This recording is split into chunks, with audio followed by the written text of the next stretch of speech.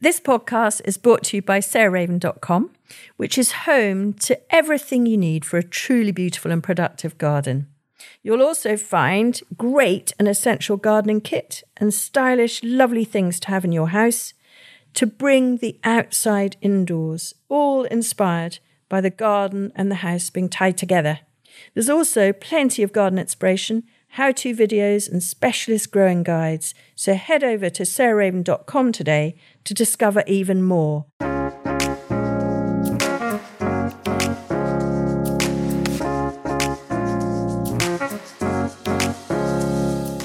Welcome to Grow, Cook, Eat, Arrange, the podcast of me, Sarah Raven. And actually, in this podcast, I'm going to take very much a back seat.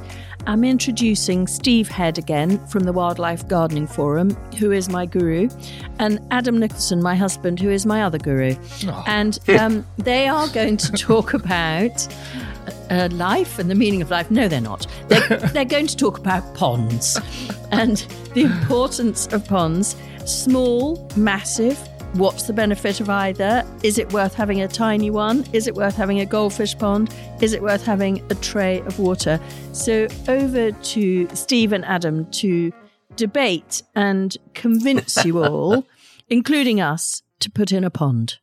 Well, hello, Steve, again. Hello, Adam. Lovely to see you. We are very keen on the idea of putting in a whole series of ponds in the garden, near the garden, in the farm at Perch Hill where we live.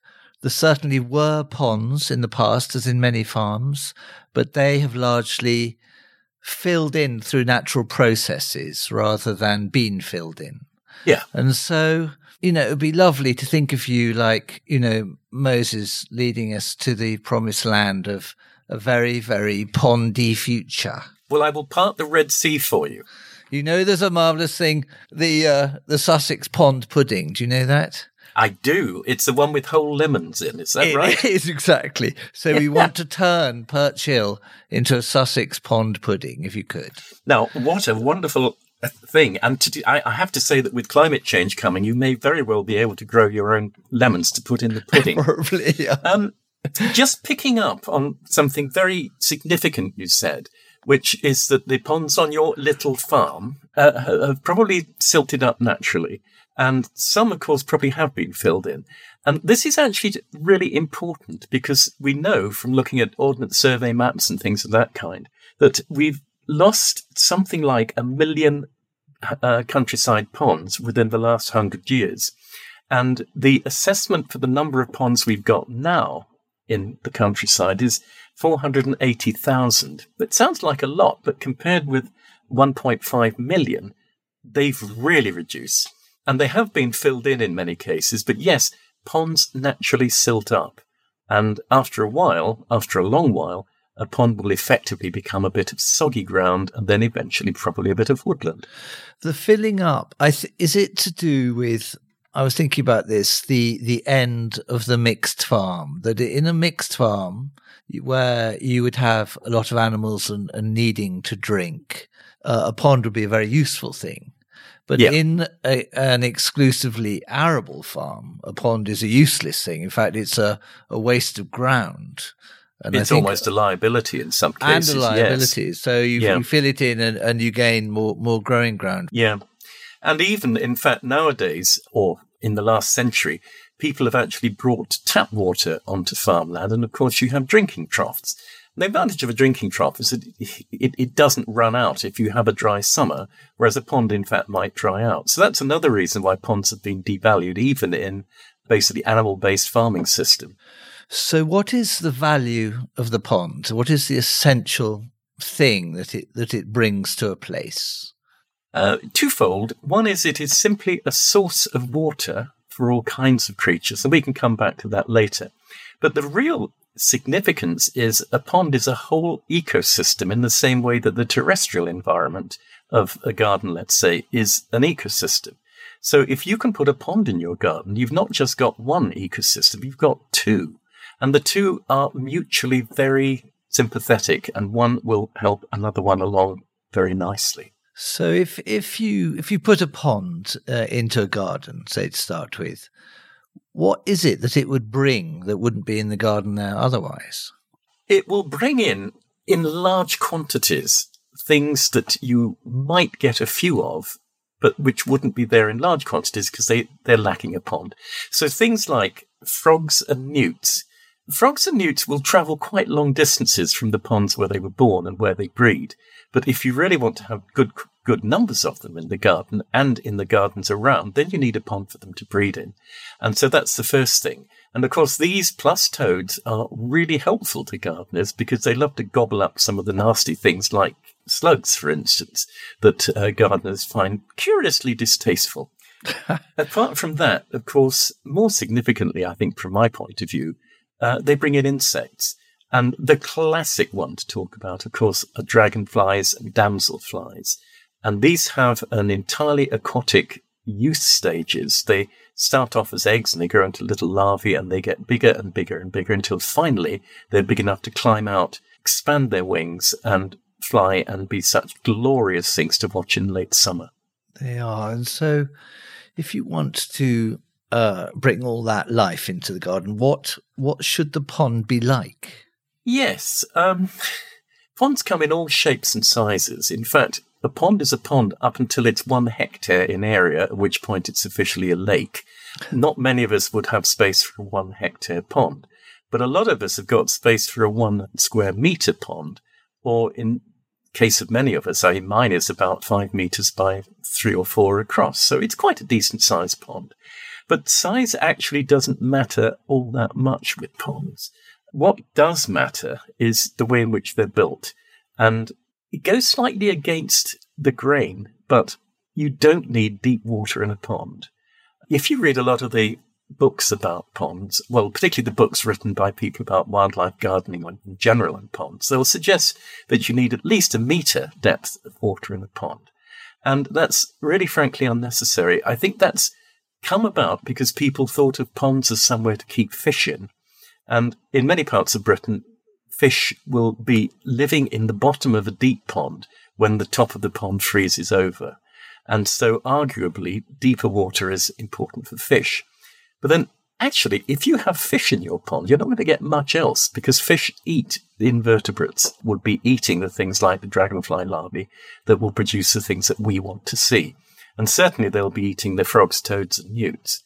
So there's no need for it. If you actually look at where the biodiversity is in a pond, it's all in the top 10 centimetres. In fact, it's highest probably in the top 2 centimetres, and particularly around the edge of the pond rather than just in the middle. If you think about it, if you're a small creature living in the middle of the water, in the middle of a pond, you can be seen from all around. And you're actually very vulnerable to any predators that may be swimming in the water. And so most pond life will spend nearly all of its time hidden away in the roots and stems of the plants within the pond. And that's where you should look to find the greatest biodiversity. So do you think that the whole pond should just be 10 centimetres deep all the way across? I think that would be extremely boring, and there's various reasons why you wouldn't want to do that. One of which is that some of the plants that you might want to grow there actually need rather deeper water. About 30 centimetres is good enough. If you want to grow bits of it to be 50 centimetres, there's absolutely no problem. The crucial thing is that you don't need it to be very deep. And most people would have a pond which has got a deep bit in the middle or maybe a couple of patches with deep water in, and then get increasingly shallow at the edges, particularly with things like planting ledges where you can get lots of plants going. And it's really nice to have a beach at one end of a pond where you've got the surface sloping gently, and you can cover that with small stones, pebbles, and so forth. And of course, that's wonderful then for birds because they can just walk in there and have a bath and flap about a bit and generally enjoy themselves. So the edges of a pond are more important than the middle. What about a kind of actual muddy edge, a bare earth edge? Are there not things that love the idea of bare earths? There certainly are. And in fact, whether or not you want it, typically people would bury a liner and then maybe cover the edge of the liner over with a bit of turf so that it blends naturally into the pond. You'll find that soil starts to accumulate there at the edges. And if you have a microscope or even a good hand lens and you scoop some of this stuff up and look at it in a dish, it's gobsmacking how much is living in there. So you're absolutely right. We tend to think of ponds in terms of ducks and fish and, big insects and so on. But there's so much tiny stuff living in the soil and in the gravel and so on around the edge of the pond. I even, to my surprise, when I looked at mine, found there were tiny bivalves, like little tiny cockles living in my pond. And then that was a complete surprise and a joy, actually, to find them. How had they got there? I think classically we say they get there on the feet of birds. And yes, that's I always read that. Is that really possible? Oh, it's certainly possible for some things. Definitely. Anything in the form of eggs and things can get tangled up on birds' feet. But of course, there's also, people will move plants from one pond to another. Oh, I've got lots of yellow flag iris. Would you like some? Oh, yes, please. So things can get moved around like that as well. And if you buy stuff from a garden centre, as many people do, the chances are there'll be some things coming with that. But no matter how they get there they seem to. Brilliant. Well, that's so good. And what about the question of the liner? Because I naturally feel, oh my God, am I really going to put a giant petrochemical derived plastic sheet to line my pond? Can't I line it with something like clay to make an entirely natural pond? Well, it won't be a natural pond because you've already lined it with clay. Right. Natural ponds tend to form when bits of river get cut off. A very common form of natural pond is when a big tree falls over and pulls up a root plate and exposes a hole, which then will fill up with water from time to time. Natural ponds are really quite different in many ways from things like the agricultural ponds that we're familiar with. And if you're in an area with a high water table, which is often going to be a pretty clayey area, then just digging down into that, and you'll get a patch which will keep full of water for much of the year. May well dry out in the summer, but that actually isn't particularly important. But what I think is an absolute waste of time is if you live in a gravelly area or something like that, and you then import clay from often a long way away, and you will need literally huge lorry loads of clay to line a pond. The clay also is not a very good sort of liner. It's the only one available to people back in the medieval and Victorian period. But it cracks. If it dries out in the summer, it cracks, and then it ceases to be a good source of, it ceases to be waterproof. And furthermore, if you've got things like ducks and larger animals using it, then they're continually disturbing the bottom of the pond, and you get a thick soup rather than a nice clear pond. There are interesting equivalents. There's a stuff called bentonite. I don't know if you've come across this. No. But bentonite is a natural mineral which, when you wet it, it swells tremendously. And you can produce a form of pond liner called Bentomat, which is 2 layers of agricultural fleece with this bentonite paste effectively inside it, and you lay it, and when you then wet it, it swells up and makes an extremely effective liner. It's a very good way of lining a big pond, but it's extremely heavy, and it is quite expensive. But that's a way of using, let's say, mud, if you like, in a very modern and effective way. That sounds a very good idea. There's nothing much wrong with using a butyl rubber liner. People are a bit strange about plastics in the garden.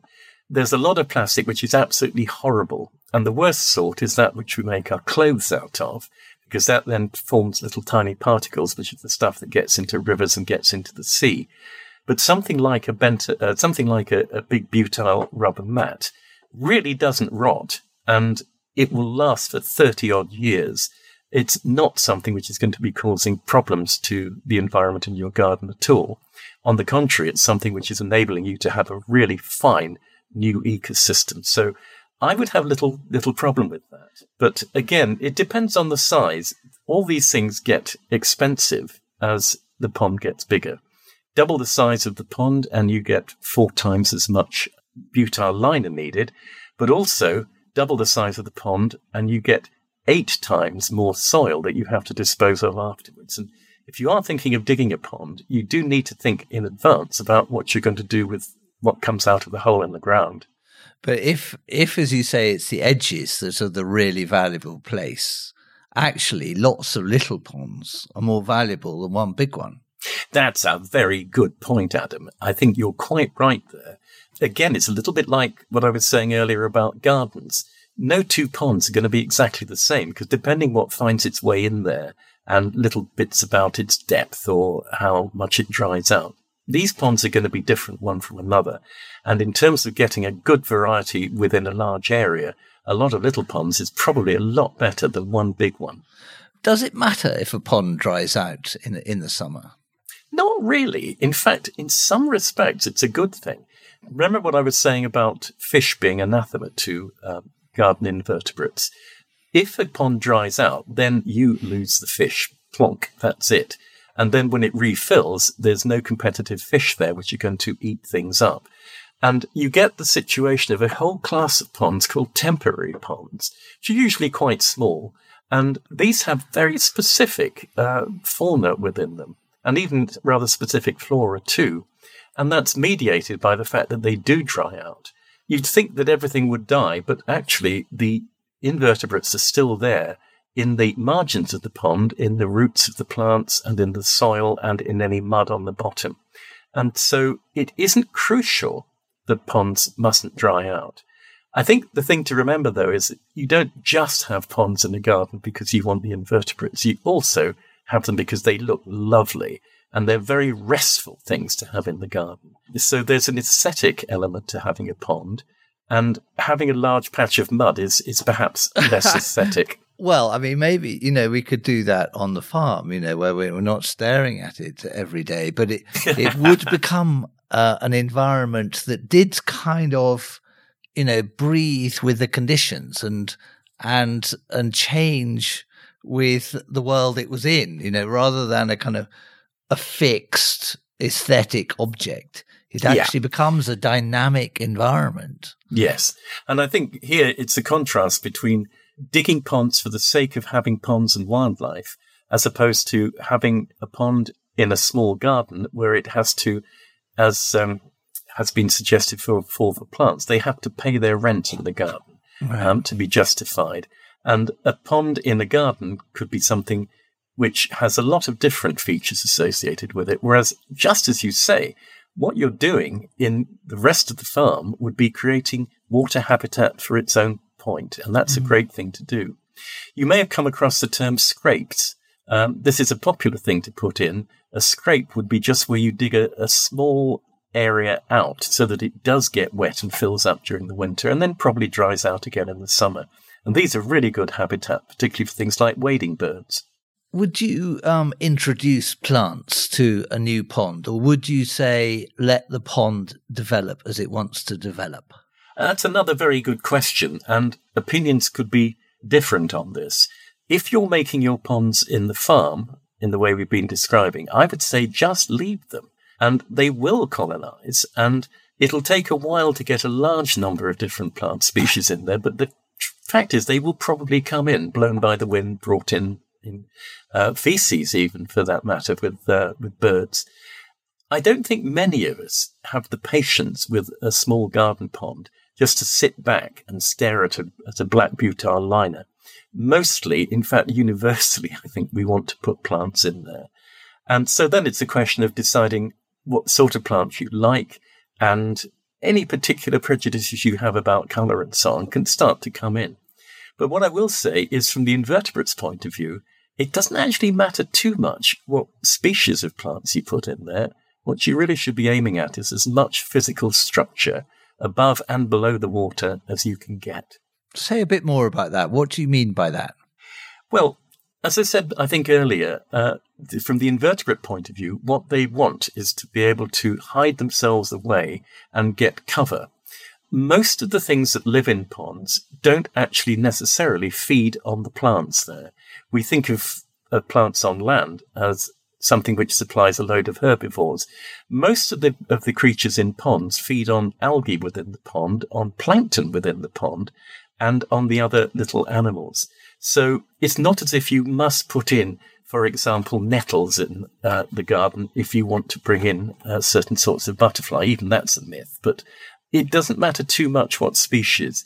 The more diversity, the more tangled the root mass and so on, the more clustered stems there are, the better.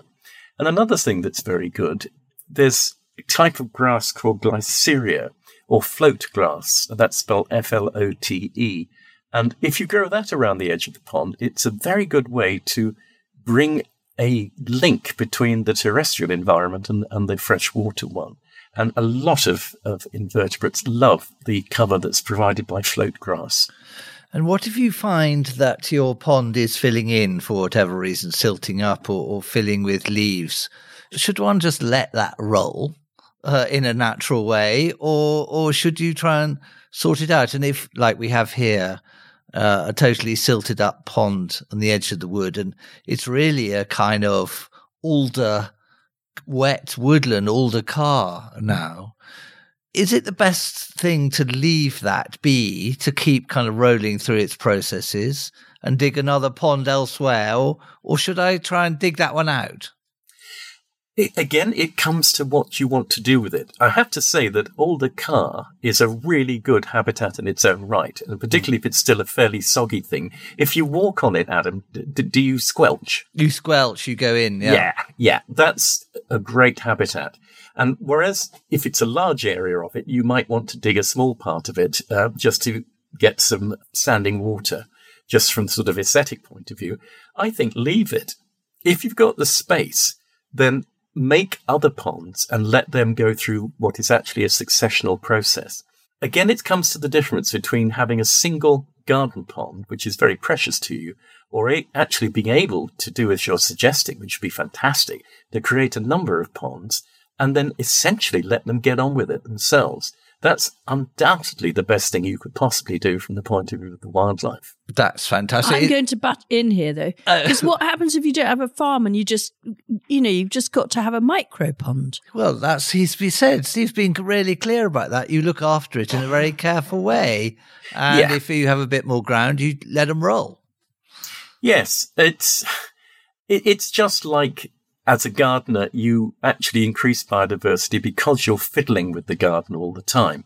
If you were to create a garden pond and just leave it, and I know this very much to my own cost, then the thing will fill up incredibly quickly. Mm-hmm. There are certainly some things to avoid planting in a small garden pond, and Norfolk reed or reed mace, which a lot of people call bulrush, is absolutely lethal because it grows so fast that it will literally cover the thing. Typical water lilies, they're beautiful creatures, beautiful things, but unless your pond is a couple of at least 2 or 3 square meters in size, I think you should be a bit cautious about putting water lilies in. There's a whole series of plants which go very nicely in small ponds, and there's lots of information available, including on our website, for what sort of things you might want to put in. Do you know what? We're going to come back to you, Steve, and in maybe March and April, we're going to do the best plants for biodiversity in gardens, which we've done a bit in the past, but you're the expert, and the best plants for a small pond in a small garden. Okay. So thank you, Steve. Really unbelievable amount of invaluable information. And absolutely. Changed our life. Thank you, Adam, as well. That I can rarely claim. We will. We'll do it. We'll do what you say. Yeah, good for you. I'm sure you will, actually. Having seen what you've done already at Perch Hill, I think it could be a fantastic place. Oh, still the could rather than the is. Oh, yeah, absolutely. No, never rest on your laurels, Sarah, or even your dahlias. Thanks so much for listening to Grow Cook Eat Arrange with Steve Head and Adam Nicholson, my husband. Hope you enjoyed that. I found it really interesting, and we are certainly planning more ponds at Perch Hill, both in the garden and around the farm. Next week, Josie Lewis, our head gardener here at Perch Hill, joins me. We're going to chat about a subject that came out of a question from a customer who listens to the podcast as well, and they wanted to know our absolute top creme de la creme plants that if we were sent to a desert island, we would want to take with us. We actually thought perhaps if we were sent to prison, we would take with us and what we would take to decorate the prison yard. But anyway, our favourite 6 each of anything from a shrub to a bulb and what will really enhance everybody's garden.